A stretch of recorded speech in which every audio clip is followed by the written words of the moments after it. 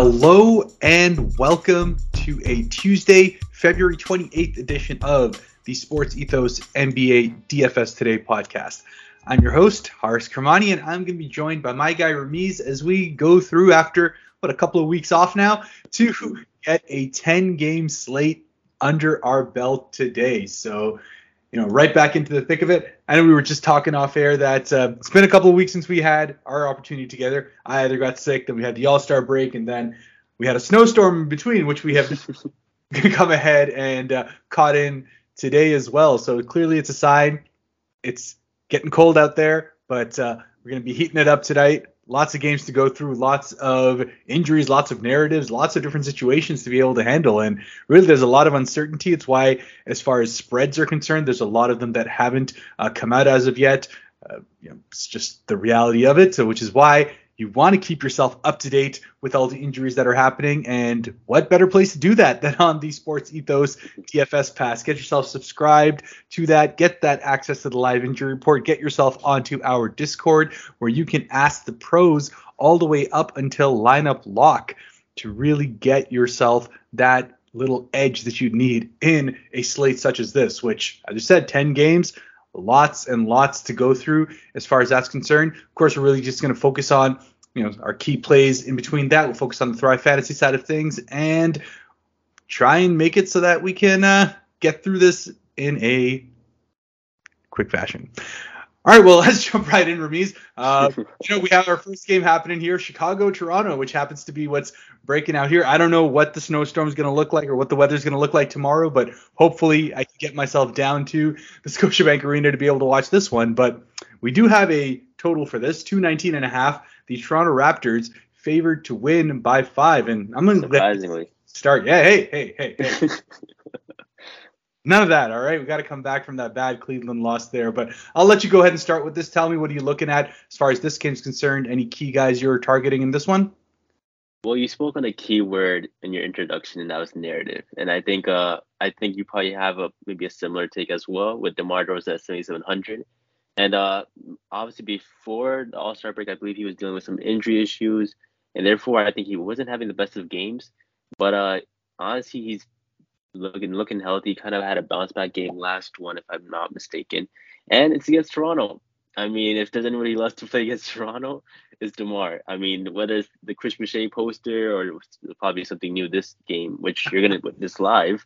But I think DeMar's gonna have a great game. And honestly, I usually don't go for one of the big three out of the Chicago Bulls because they're usually priced out around the same. But there is a difference between a gap between LaVine and Vucevic and DeMar, and I think DeMar is just a really safe option especially with a 10-game slate. You don't want to spend too much on that in above like 8,000.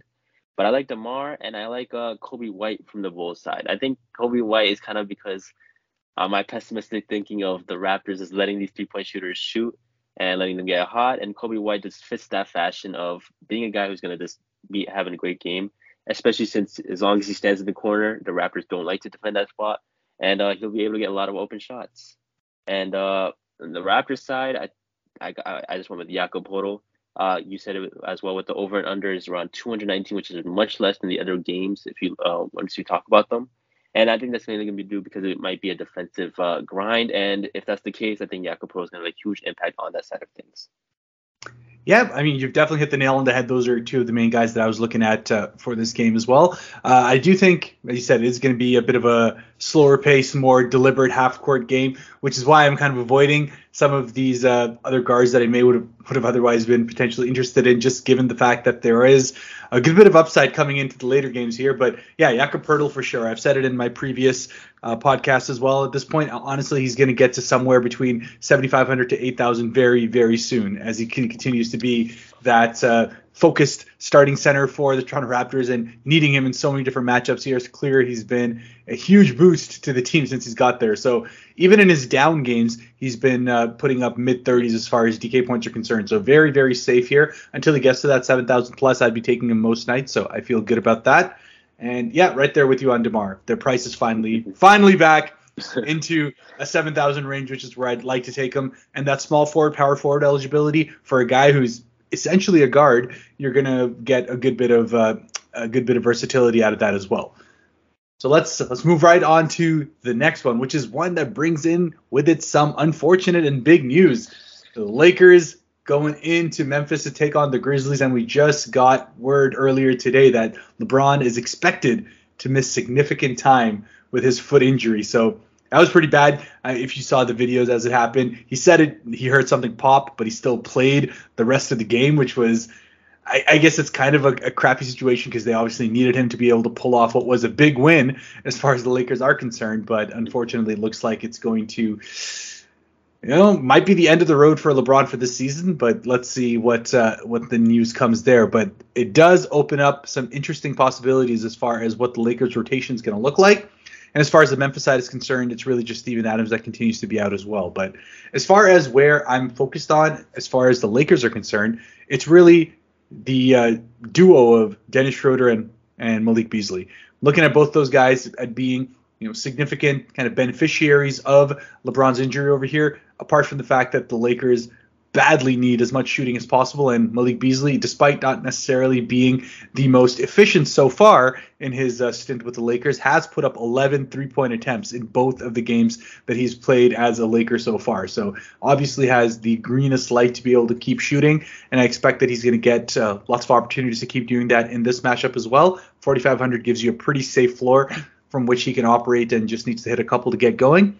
And Schroeder, very much the same situation. 4,900, he's going to be locked in as the point guard. We do know that D'Angelo Russell is doubtful for this game as well, so that just adds even more onto his plate as far as being that point guard for the team. And even though Anthony Davis is going to be there, you're likely going to need Dennis Schroeder to be able to do something as far as offensive production is concerned if the Lakers are to put up any sort of a real fight against the Grizzlies, which I'll make it easy on the Grizzlies. I think all their prices are very solid. I think they're all in a situation where I aren't, not really seeing the big upside that I want to jump into. So I'm not really looking at any major Grizzlies to be able to take tonight, but maybe you have a different take on either of these two teams.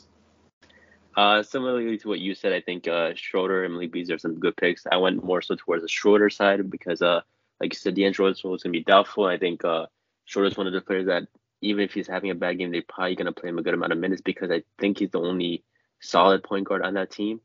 And I also have Jared Vanderbilt at 4,100 because I think, especially in this type of matchup where it's going to be kind of needed for him to have that kind of grittiness that he has to his game, so rebounding, defense, and just having that impact that he hopefully has, similar impact that he had against the Mavericks, against the Grizzlies as well.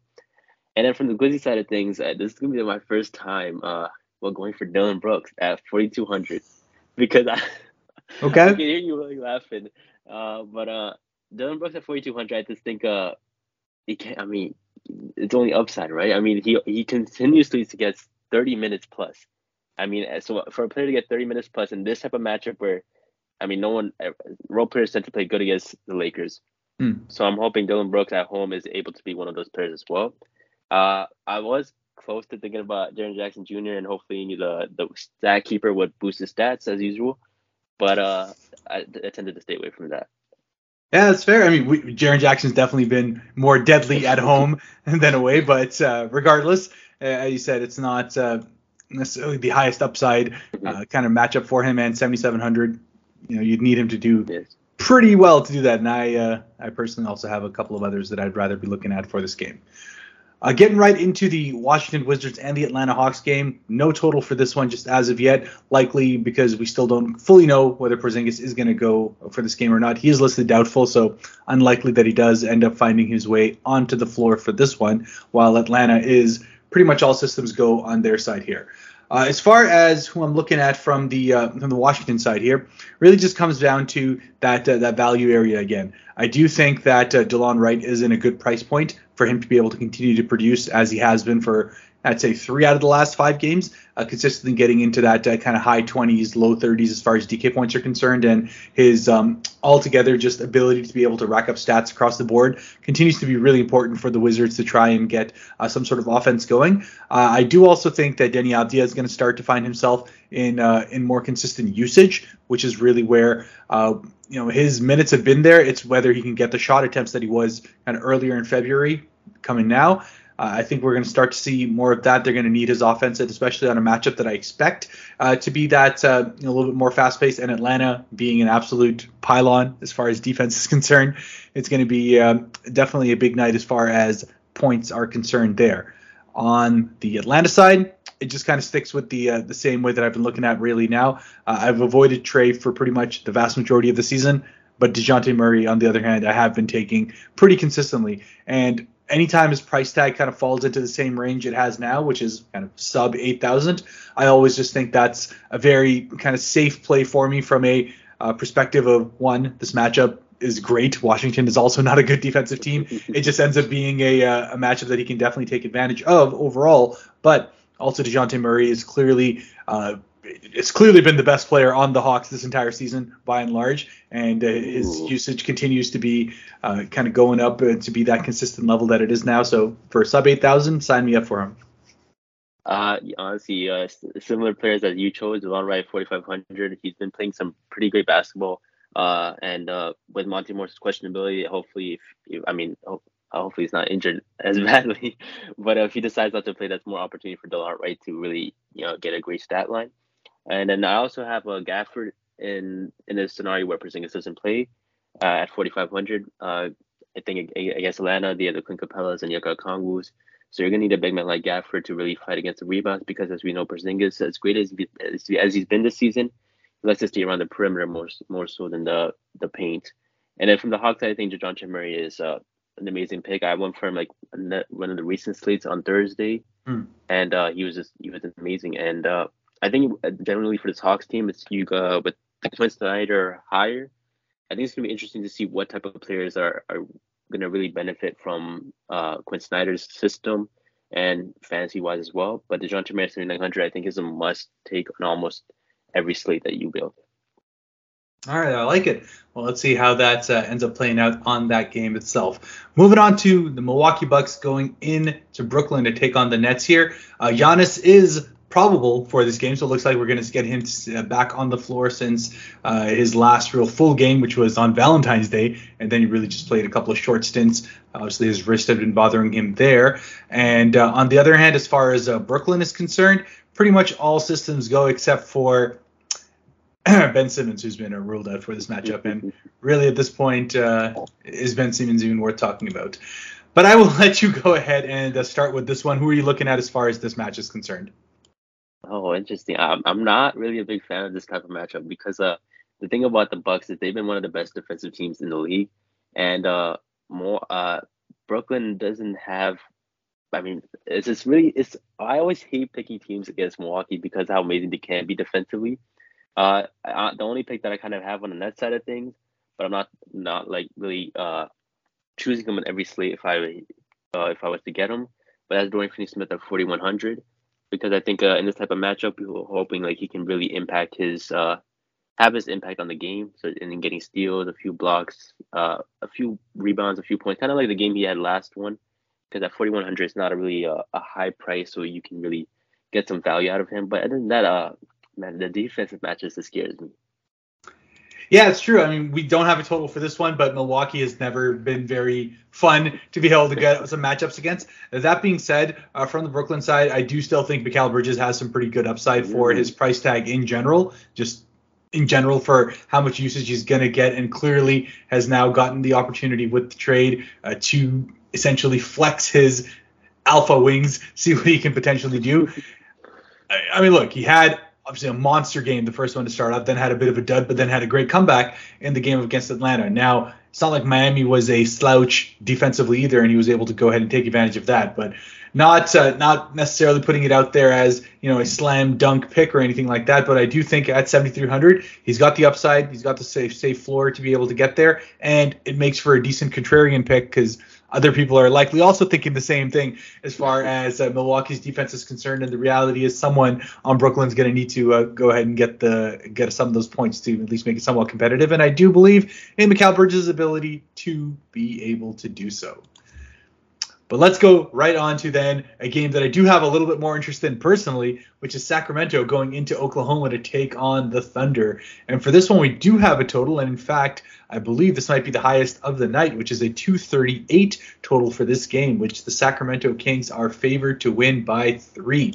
As far as injury is concerned, De'Aaron Fox is listed questionable with his wrist for this game. And on the OKC side, Shai Gilgeous-Alexander is out for the game. So it is going to be his third consecutive game out there as well.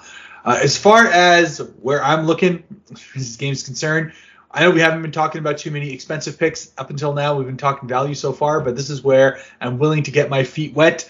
Domantas Sabonis at 9,800 in this matchup is an absolutely excellent pick. Apart from the fact that he's just dominated this matchup two games in already, averaging over 51 DK points in the 2 games against OKC. If De'Aaron Fox is out, it just makes him that much more of an important kind of playmaker on top of everything else that he's already doing. So it's just going to open up more opportunities for him to go ahead and get his usage going. And I expect that he is going to dominate the matchup once again. While on the OKC side, there is great value to be able to go ahead and take advantage of it. So Isaiah Joe, who's continued to start in the time that SGA has been out, 4,400, has been putting up great numbers for his value in general, putting up anywhere between 8 to 12 3-point attempts a game as well. And I do think he's in a great spot to be able to produce. And I missed it, actually, going back to Sacramento. I think Keegan Murray is also in a good spot to be able to go ahead and produce quite well here. It's clear, they have nothing else going as far as rookies are concerned other than Keegan Murray, who's been a bit hot and cold, don't get me wrong, but he's starting to get his game back in gear now. Has played the best part of it, 43 and 32 minutes in the last 2 games that they did play. That Clippers game was ridiculous. I'm not going to even talk about that. That was... I wish I was on the podcast. Did you watch that live? I did. Oh my Lord, that game was stupid. It was stupid. That's all I can say. But yeah, regardless, the point is they're clearly trusting him more as far as minutes are concerned, and he's going to be needed to be that secondary kind of offensive guy on the Sacramento Kings while De'Aaron Fox kind of nurses his injury. So let's see what it looks like as far as whether he's actually playing or not. So keep an eye out for the injury report. But otherwise, I do like him for his price tag. Damn, I like Sabonis too. Sabonis is usually like around 11,000, but 9,800 against a team who has no center, which has been the story of OKC almost every game. And Sabonis continues to put up monster numbers. And I think, if there's one player you want to spend high, you already said it, it's Sabonis. At 9,800, you just hope it's not a blowout, because the Kings have been playing some amazing basketball. They've been continuously winning their 10 games over 500. This has been an amazing season for the Kings, and especially without Shai Gilgeous-Alexander. You hope OKC can stay in the game. But this game will be fast-paced, and it will be a high-scoring game. That's why I do like Keegan Murray in this type of matchup. And at 4,400, I think he's going to be able to find the right spots and just really take advantage. Because although he is a rookie, he's still an older rookie than the rest. So I think he's still going to have a great chance of just being able to show his experience in that type of sense. And then from the Thunder side of things, I like Tre Mann at 3,300. Tre Mann is one of those low risk, high reward type players because of Shai Gilgeous-Alexander's injury. He didn't have the greatest game last game against the Kings, but he is one of those spark plug types player where if he can get it going, I think you have a great chance of getting his value. And Isaiah Joe, man, I've been choosing Isaiah Joe and he hasn't been letting me down at all. So I'm going to go for him again because at 4,400, I think he's been this amazing. One of the best, I believe, if the best 3-point shooter, I believe, in the league right now. And it's insane. Considering he used to play for Philly, which would love to have a shooter like him. But he's been tearing it up. And he's been attempting a lot of threes. He's been starting, I believe, in place of Shai as well. So I like Isaiah Joe and Tre Mann on terms of OKC side. Yeah, that's fair. Well, let's see how it works out there. Moving right on to Denver, going into Houston, taking on the Rockets there. A 232.5 game total on this. And as far as spread is concerned, no surprises here. Denver favored to win by 10 in what should be a pretty high-scoring matchup. And, hey, man, if Damian Lillard is anything to go by, could we have another monster kind of guy just go off on them? And with the injuries, as far as Denver is concerned, we do know that Jamal Murray is questionable for this game, dealing with a bit of low back pain to see if he gets himself on the floor. But looks like Aaron Gordon is going to be probable and able to play this game. So we'll see how that ends up working out there. While on the Houston side, looks like Jalen Green, who had been dealing with his groin injury for the last couple of games, is going to find himself back on the floor. No real restrictions from what I understand there. While on the other hand, Kevin Porter Jr. is questionable for this game. So let's see how that ends up working out here. So, I mean, as far as Denver's concerned, there's no – I can never say no to taking Jokic, but I'm probably not going to take Jokic in this game. It's just one of those where I'm probably ending up taking Sabonis a lot more just for that 2,000 cheaper and in a matchup that I expect to be closer on there. But Michael Porter Jr., I am going to continue to take. I am going to continue to ride on that train because it has been doing me quite well for about the better part of a week and a half now. And obviously had a monster game against the Clippers there as well. Dropped 46 DK points in that one. Was an excellent turnout for me. We're actually taking him on that one as well. But in general, I think this price tag just continues to be just filled with upside, just given how important he is going to be on just the pure shot attempt side as far as Denver is concerned. If Jamal Murray's out, that just adds that much more kind of preference in the offense for him. So definitely like him for that. And if Jamal Murray is in fact out, then Bruce Brown also becomes right back into play for me as well. 4,300 just continues to be a guy who, similar to what you were talking about earlier with, was it playing 30? Yeah, Dorian Finney-Smith, just playing all those minutes over there and just doing a little bit of everything for your team. That's what Bruce Brown does over here. It's just he's going to be playing 30-plus minutes. He's going to be getting a little bit here and there involved in that. Doesn't matter about his shot attempts because his ancillary stats are going to be there, and I think that's an incredibly safe floor. Might be a little bit more of a cash play than a GPP one, but nothing that you can go wrong with on that. While on the Houston side, I am actually interested in seeing what the Jalen Green side looks like because that price tag is super, super intriguing to me.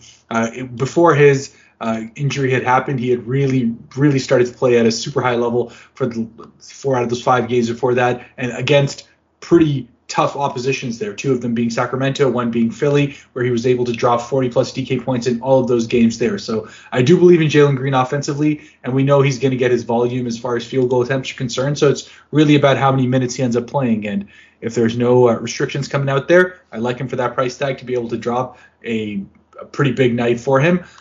And I don't know how much I want to trust on Washington Jr., who's gotten 30-plus minutes in the last 2 games there. Obviously, with Kevin Porter Jr. Questionable, if he's out, that could potentially continue there. But I do think Jalen Green coming back, who is more of a kind of shot-first guard, is going to be taking a bit of that away. And I think people are going to be looking to really jump on that given his last 2 games. I may want to avoid it just for that reason.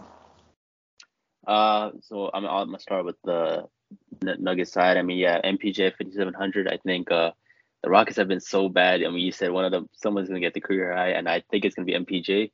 5,700. I mean, that's a lot of low foul, especially with the night that he had against. I forgot who he had it against, but he had a really great game. The Clippers. He had a really great game against the Clippers, and you're talking about some really nice defenders there. So I don't think he'll have any issue with the Rockets in terms of scoring. And then on the Rockets side, I did think about Ty Washington, but with Jalen Green coming back, I mean, Steven Silas, I don't know what his offensive system is, but we all know Jalen Green's going to get his shots up. And like I said, if Kevin Porter Jr. doesn't, like you said, if Kevin Porter Jr. doesn't play, then maybe Ty Washington is in play. But I also like KJ Martin at 5,500 because he's been starting recently due to the injury of Jae'Sean Tate, I believe. And he's been making the best of it. I mean, he's been having some great games, whether it was against the Warriors, in terms of when Jalen Green and both KPJ weren't playing. Then KJ Martin was someone who was stepping up, and I think he'll be able to do some similar impact to that against the Nuggets. In terms of Sengun, though, man, I would love to pick him, but I don't. The same thing with Steven Silas is taking him off in the 3rd quarter and back-to-back games, and if it's against Jokic and if Jamal Murray is healthy, then yeah, it's probably the same story. Yeah, it's a tough match to go up against Denver, man. They're getting real serious at this point. But we're moving right into the late night games now, starting with the 8:30 matchup. Indiana going into Dallas to take on the Mavericks, a 236.5 game total for this one. So we're getting into those high-scoring late-night games here. The Mavericks favored to win by 7. As far as injuries are concerned over here, we're looking pretty good as far as the Indiana side of things are concerned. Nothing really jumping off the bat over there. While on the same side with Dallas, it's really just Maxi Kleber that continues to be dealing with his injury, though he is questioned for this one. But I'll let you jump in on this one first. Who are you liking from this matchup here? Honestly, in terms of, I feel like a lot of people are kind of priced out pretty high. But in terms of the Indiana side, I like Mathurin at 5,200. I think, like you said, it's going to be a high-scoring game because I believe Dallas starts Justin Holiday in the starting lineup. So I think it's going to be a great matchup for Ben Mathurin to just do his thing and score the ball. And I also like Jalen Smith at 3,200. He had a really great game. I believe he was dealing with some injuries, and his return game was just really good. At 3,200, I think he has a lot of upside in that pick. And on the Maverick side, I didn't really pick anybody. I think they're all kind of priced out to where you want them. Obviously, Christian Wood is somebody interesting, but the matchup against Miles Turner is what intrigues me. That's fair. I had to go on Twitter. I had to say it. I said I didn't take Miles Turner for that Boston game, and he made me feel like absolute trash for that. And then he followed it up with that was a monster game, and then followed up with an excellent one against Orlando as well. So clearly, he's out to get me anytime I don't take him. So, look, 7,400 is definitely a price tag that has lots of upside with how Miles Turner plays. He has the capability of being able to put up a big night on kind of any given night as long as his shot gets going because the stock's going to be there to kind of cover up the rest. So, really, given the fact that he's probably only dropped one dud in the entire month of February, I think this is another one where he can go ahead and take advantage. Again, Dallas isn't necessarily the biggest team up front, and we know all about Christian Wood and his defensive woes on that side as well, which has really been what's kept him off the floor for extended periods. Otherwise, to me, that price tag of 6,500 for him, too, is an excellent price from a kind of his points per minute perspective that he always has, but it's just a matter of whether he actually sees himself on the floor long enough to be able to take advantage of that. So I do think Miles Turner is going to continue to be that trouble there. And given the other centers that I've been looking at today, really outside of Poeltl and Sabonis that we've talked about, Miles Turner would be the third one that I'm looking at over here. So that'll be where I focus. But 7,400 for a center, that's not usually your thing. Well, I jumped on it for Poeltl as well, right? Look, for me, it's about whether I can see the upside in that matchup or not. First of all, if it's not a full-on like defensive center coming out on the other hand, Miles Turner just has that capability to be able to stretch the floor. So he's always kind of been a bit of a unicorn for me anyways. It's kind of like the same situation that I have with Sabonis. I'll take him because it makes sense for me, but it's all about whether it's coming out here. And I don't really like the guards in general to pay up for. I think there's actually some good value upside kind of throughout the slate that we've been talking about. So yeah, it's just kind of how it's working out for me on this one. All right, well let's talk right about the last 3 games now of the night. So first one being the Spurs going into Utah taking on the Jazz. Another 236.5 game total for this one. The Jazz favored to win pretty big here by 9. As far as the Spurs are concerned, we do know that Devin Vassell continues to be out, hoping to be able to get back on the floor for March 2nd. So for my fantasy team's sake, I am fingers crossed because I'll need him for those playoff weeks there. Beyond that, Trey Jones is questionable to play, so we'll see if he's able to go ahead and make it on the floor. While on the Utah side, couple of big names that are ruled out for them. Both Jordan Clarkson and Colin Sexton have been ruled out. And in fact, it looks like, at least as far as Colin Sexton's concerned, that we might be seeing a somewhat lengthier absence on his end before he's able to go ahead and get himself back on the floor over here. But as far as where I'm looking, is really the same kind of usual suspects that I've always liked in general on the Spurs here. Jeremy Sohan found himself back on the floor as normal on the last matchup against Utah, so this is a bit of a rematch for them. Played great in that game there, got his minutes as expected, which is really what I was looking at here. 18 shot attempts in 32 minutes, absolutely what I'm looking for a rookie who they are just in love with. They love his game, and they're just going to continue to kind of focus in on him and there. And with Trey Jones questionable, if he is kind of moved down to out, then Malachi Branham continues to be a guard that I look at as well. Now, in this specific kind of 10-game slate, I don't think he necessarily has the biggest upside of all the guards that we've been kind of speaking about. I think Dennis Schroeder, who I spoke about earlier for 4,900, is probably going to be one of my favorite guards to be able to take. But Branham is likely going to get a little bit of exposure just to be able to get that kind of thrown out there. And on the same kind of note, looking at that kind of mid-tier area for the Utah Jazz as well, I expect that Talen Horton-Tucker is going to get to take over kind of major point guard duties for the Utah Jazz while both Jordan Clarkson and Colin Sexton are, in fact, sitting out alongside Chris Dunn. But if we know anything about Chris Dunn is that he's just not a great point guard. He played 23 minutes in the last game and dropped 40. I'm going to call that a trap. People are going to jump on this game. Do not trust Chris Dunn to give you 2 good games in a row. I have had this done to me for many a year in trusting Chris Dunn. So if it happens again, I'll take the L. I'll eat the chin at 3,600. He probably isn't the worst thing to be able to throw and see if you can get lucky again. But I do expect that Talen Horton-Tucker is going to be more of that kind of point guard for what the Utah Jazz are looking for, and it's going to be more of where I focus my exposure as far as the Jazz are concerned. Well, I'm going to go for the trap. I think Chris Dunn at 3,600. I think because of Jordan Clarkson and Colin Sexton's absence, I think that's where it really opens up a lot of minutes for Chris Dunn. And I also went with Ochai Agbaji at 3,800. I think these 2 guys essentially are kind of playing for me because they were 2 players who got a lot of minutes in their last game with Jordan Clarkson playing. So I'm going to hopefully assume that they get a lot more minutes than usual. I do like your Talen Horton-Tucker pick because that's a really amazing pick. And then from the Spurs side of thing, I went with Devontae Graham if Trey Jones doesn't play because I think Devontae Graham surprisingly has been getting like 25 plus minutes. And he's a player, if you want to tank, you're going to play him a lot of minutes too. So I think as he has been struggling to shoot the ball, but I think with the more minutes he gets, he also is 600 cheaper. So that 600 can definitely come into use with some other players that we mentioned. And Devontae Graham, I think he can have a great game against this type of Utah Jazz team.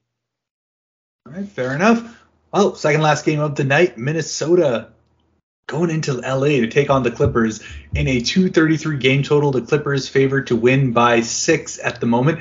As far as Minnesota is concerned, the usual suspects are out, but Rudy Gobert is probable for this game, so he's going to hopefully be able to go ahead and see the floor on here, while on the other hand, the Clippers are pretty much all systems go. And in fact, even Zubac is listed as just questionable for this one, so perhaps he can find himself on the floor here. But I'll let you start with this one. What are you looking as far as the Clippers-Minnesota game, which is always an interesting, fun-paced matchup that they continuously seem to have? With the Wolves, honestly, I'm just looking at Naz Reid if Gobert doesn't decide to play. I mean, Naz Reid is always one of those guys who, if Gobert's not playing, Towns is not playing, he's going to eat. I mean, he's such an amazing center when there's no one else bigger than him on the court. But, yeah, that's the pick if Gobert's not playing. On the Clippers side of thing, I'm going to go back to my favorite player, Westbrook, at 7,100. Westbrook, I think he's been amazing for them. I think he's surprisingly not attempting a lot of shots. He's been efficient, which is not the words that you use when you use Westbrook and efficient in the same sentence, which is surprising. But he's been amazing, and I think their offensive rating has been absolutely insane when he's been on the court with Kawhi and PG. I mean, they obviously had that record high game against the Kings, and then this other game against Denver would also hit, I think, 140, 130, something like that. Mm-hmm. So they've been scoring the ball a lot with Westbrook on the court.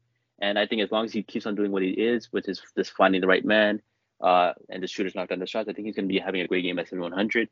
And I also had Batum at 3,400. Obviously, the thing about the Clippers is always so interesting is the amount of role players they have, the amount of depth they have. And so it's always tough to figure out which of these players are going to get consistent minutes. But Batum has been that guy to get consistent minutes. He's had 30 minutes in the past 2 games, mainly because of how he's been playing, just doing the right plays. And at 3,400, I think I don't think you can really go wrong with him. So compared to the Powells, the Mason Plumlees, I think Batum is probably the role player you want to go for. Yeah, I agree. I think he fits in with the kind of lineups that they are putting out there. He just happens to be that kind of release valve who's great from being able to shoot from the corners and at the top of the break. So it just works out when all that gravity gets created by Westbrook, Paul George, and Kawhi Leonard, who obviously have themselves been having some pretty great games. As far as Minnesota themselves are concerned, I do like the Naz Reid one in general, but that being said, Rudy Gobert is likely to be able to play on this one. So probably going to have to give that one a miss. Where I have kind of been consistently playing on the Minnesota side has been Kyle Anderson. Just if anything else kind of works out, it's just one of those where that small forward, power forward eligibility for a guy who always gets off position assists to make everything else kind of end up being somewhere in the 30s as far as his DK points are concerned makes it a pretty nice pick that I'm never unhappy about when I do end up landing on him. It's just never one that I'm necessarily like going out of my way to get, but he just ends up in a good amount of my lineups, and it ends up working out pretty consistently there. But I'm there with you on the Russell Westbrook pick. I just think it's one of those where he's found a more kind of cohesive role in the offense. He's definitely becoming more of that kind of full-on point guard again for exactly what the Clippers need. So 7,100 does give him enough upside to be able to go ahead and kind of get advantage of that. My only problem is when I'm looking in the 7,000s, now I'm like 500 or 600 more gets me DeRozan, 800 more gets me DeJounte Murray. Would I want to be able to play one of them over Westbrook, depending on how things go? Because as we spoke about earlier, we've got guards that have pretty good price tags to be able to go ahead and kind of get in a pretty good spot, whether it be Dennis Schroeder, whether it be players like Isaiah Joe, Jalen Green, 6,500. I would probably end up taking them more often than Westbrook, but I can't fault you for getting yourself involved with that.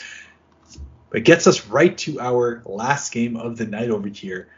Coming off a career high, the sixth highest scoring game in NBA history, Damian Lillard and his Portland Trailblazers go into Golden State to take on the Warriors. A 236 game total. The Warriors favored to win by 4. And I just gotta ask you, man, 11,500. Are you on Dame time for this one going into the end of the night? Man, I would 100% be on that, but a 10-game slate, man, it's too expensive. I don't think we have the budget for that. All right, well, who are you looking at as far as the matchups are concerned? I mean, I'm gonna go with a player who's been on fire himself, and gonna go with a bit of narrative, which is Klay Thompson. I mean, it's something about the Warriors who hate the Blazers. I mean, whether it's Klay, whether it's Draymond, these guys always tend to have an amazing night against them. And so Klay at 8,100 is pretty expensive, but I mean, I just think at home he's been having a great stretch of games, been feeling kind of back to what he was really in a long time ago. Maybe coming back into All-Star form, that's still a question mark. But against the Blazers at home, I think the narrative just really fits it. From the Blazers side of thing, I didn't go for Dame, I didn't go for Jeremy Grant, but I did go for Cam Reddish. Cam Reddish 4,500. Cam Reddish is mainly just a pick because they are like missing a scoring punch in Simons. So I do think that they need to fill that somehow. And Cam Reddish has been starting some games, and he's been pretty solid in kind of doing what he's been able to do, which is shoot the three, space the floor, and taking advantage of what Dame's been doing, right? Just feeding off what he's been able to do. And those are my two picks. Yeah, that's fair. As far as Portland's concerned, I was also having a decent bit of interest in Nasir Little, just in general. 3,900, that small forward guys that I can go ahead and expect to be able to play enough minutes to get their value there while still being kind of taking advantage of the fact that there's going to be a lot of shots taken in this game. So those rebounding numbers are going to be inflated in general. So long rebounds from shooters. It's usually the 3s and 4s that are able to go ahead and grab those boards there rather than your traditional centers there. So 3,900, more than enough upside for him to be able to kind of hit that value there. But yeah, I mean, as far as Dame's concerned, man, it's just look, let's be straight here. He hasn't had a game below 50, 60K points since February 4th, bro. So it's kind of hard to be able to just say no to him. And I was putting together a couple of lineups just to be able to see how I could potentially fit him in. And you know what? Part of it, what ends up driving me towards it as well as the fact that it is the absolute last game of the night. It's just that it's a thing. If I can get exposure to a guy who I think could go off in the last game of the night, I just do it. So it's all about whether I'm taking enough of these value guys, which I've spoken about, lots of these 4,000 guys, to be able to go ahead and fit in with a Dame. So it ends up working out, but let's see how that goes, because as far as Golden State's concerned, I'm pretty much avoiding them. I know you spoke about Klay Thompson, but I have a bit of an aversion to guys that are purely just there to put up as many field goal attempts as possible and not necessarily getting the ancillary stats that they would hopefully get otherwise. So, I'm okay with like an Isaiah Joe for 4,400 to be able to do that. But if I'm jumping into the 8,000s, man, like you're talking about a guy $200 more than a DeJounte Murray. And would you really take Clay over DeJounte? I don't know. It just doesn't. I don't know. I guess I can't just reconcile it with myself. But if he has another big night, I'll just have to go ahead and take it on the chin. Much like I'm going to have to take the podcast on the chin, because we have now got to the end of our 10-game slate over here. But before we do go, as always, looking at the Thrive Fantasy side of things over here, where there's a couple of juicy options that I am looking at over here. Which, first of all, Sabonis, which we just spoke about for his 9,800, he is sitting at a 19.5 rebounds and assists, where, again, if De'Aaron Fox does end up finding himself off the floor, I expect that he is going to be a Sabonis that is a much bigger factor on the point guard side of things as far as Sacramento is concerned. And he has already shown the ability to be able to get 8, 9, if not 10 assists in those kind of scenarios there. So can he get me a double-double as far as rebounds are concerned with that? Yeah, I feel pretty good about it. So 105 points for him to be over on that is one that I do like. And then the other one, and this is, I know we didn't speak too much about him on the actual slate itself, but if Porzingis is going to be out for this game as well, I do think Kyle Kuzma, 32.5 points, rebounds, and assists, not all that high for him to be able to go ahead and hit in what should be a, again, fast-paced, high-scoring matchup there, not much defense played. And Kuzma is usually able to get somewhere close to 20 real points. So it always just comes down to whether he can get some of those rebounds and assists to work with it. And I expect that this matchup is one where he'll be able to do that. So those are my two as far as Thrive's concerned for me. So I got 3, and one of them is the Sabonis one. Sabonis against OKC with no center. 19.5, it doesn't seem that bad when you think about the fact that he's been able to get 14, 15 rebounds. Pretty on average, almost similarly this week, and he can also be able to do a little bit of playmaking, so the forces wouldn't be too bad.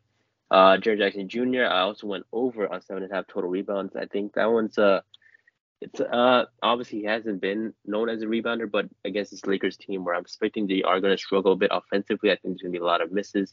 And with Steven Adams' absence, I think you probably run him a lot more at center, especially to match up against the AD. So I do think he has a really great chance of getting around 8 to 9 rebounds at the bare minimum. And then the last one I went with was Kawhi at 100 points, over 35.5 total points, rebounds, and assists. That's mainly because Kawhi's been able to get you 33 points these past few games. So I don't think 35.5 is too difficult of a task for him, especially with the way this offense has been for this Clippers team. All right, well, there you've got it. So, I mean, with those 5 picks between us, you're already halfway there in terms of getting a lineup set up. So definitely get yourself onto thrivefantasy.com, get yourself signed up and create those props and see if you can make yourself a winner on those lineups there. But that brings us to the end of what is a packed slate, and lots to be able to go through here and lots of things that can change all the way up until lock. So just reminding once again that sportsethos.com DFS Pass is your key to be able to keep yourself up to date at all times with everything that's going on. And as always, you can catch me on Twitter at HAK_Devil, where you can talk to me about what you think Sabonis is going to do tonight, if he's going to absolutely kill it, or if I'm absolutely crazy for thinking that Mikal Bridges is going to be a good pick to be able to take tonight as well. So let's see how it goes. But Ramiz, where can the good people find you on Twitter, Instagram, wherever you are? They can find me at Twitter at TooNice. That'll be spelled TO__nice_, and you can tell me how amazing Clay's going to have a night against Damian Lillard. All right, we'll see whose time it is. What did Clay call himself? A modern-day Reggie Miller? So let's see how that ends up working out for him. No, that's great. I hope everyone keeps has a good night. If you're in the snowstorm like us, keep safe. Shovel those driveways now before it becomes icy, because it's going to happen tomorrow. But until then, we'll see you on the next one. Good luck with your slates, and let's go take down some GPPs.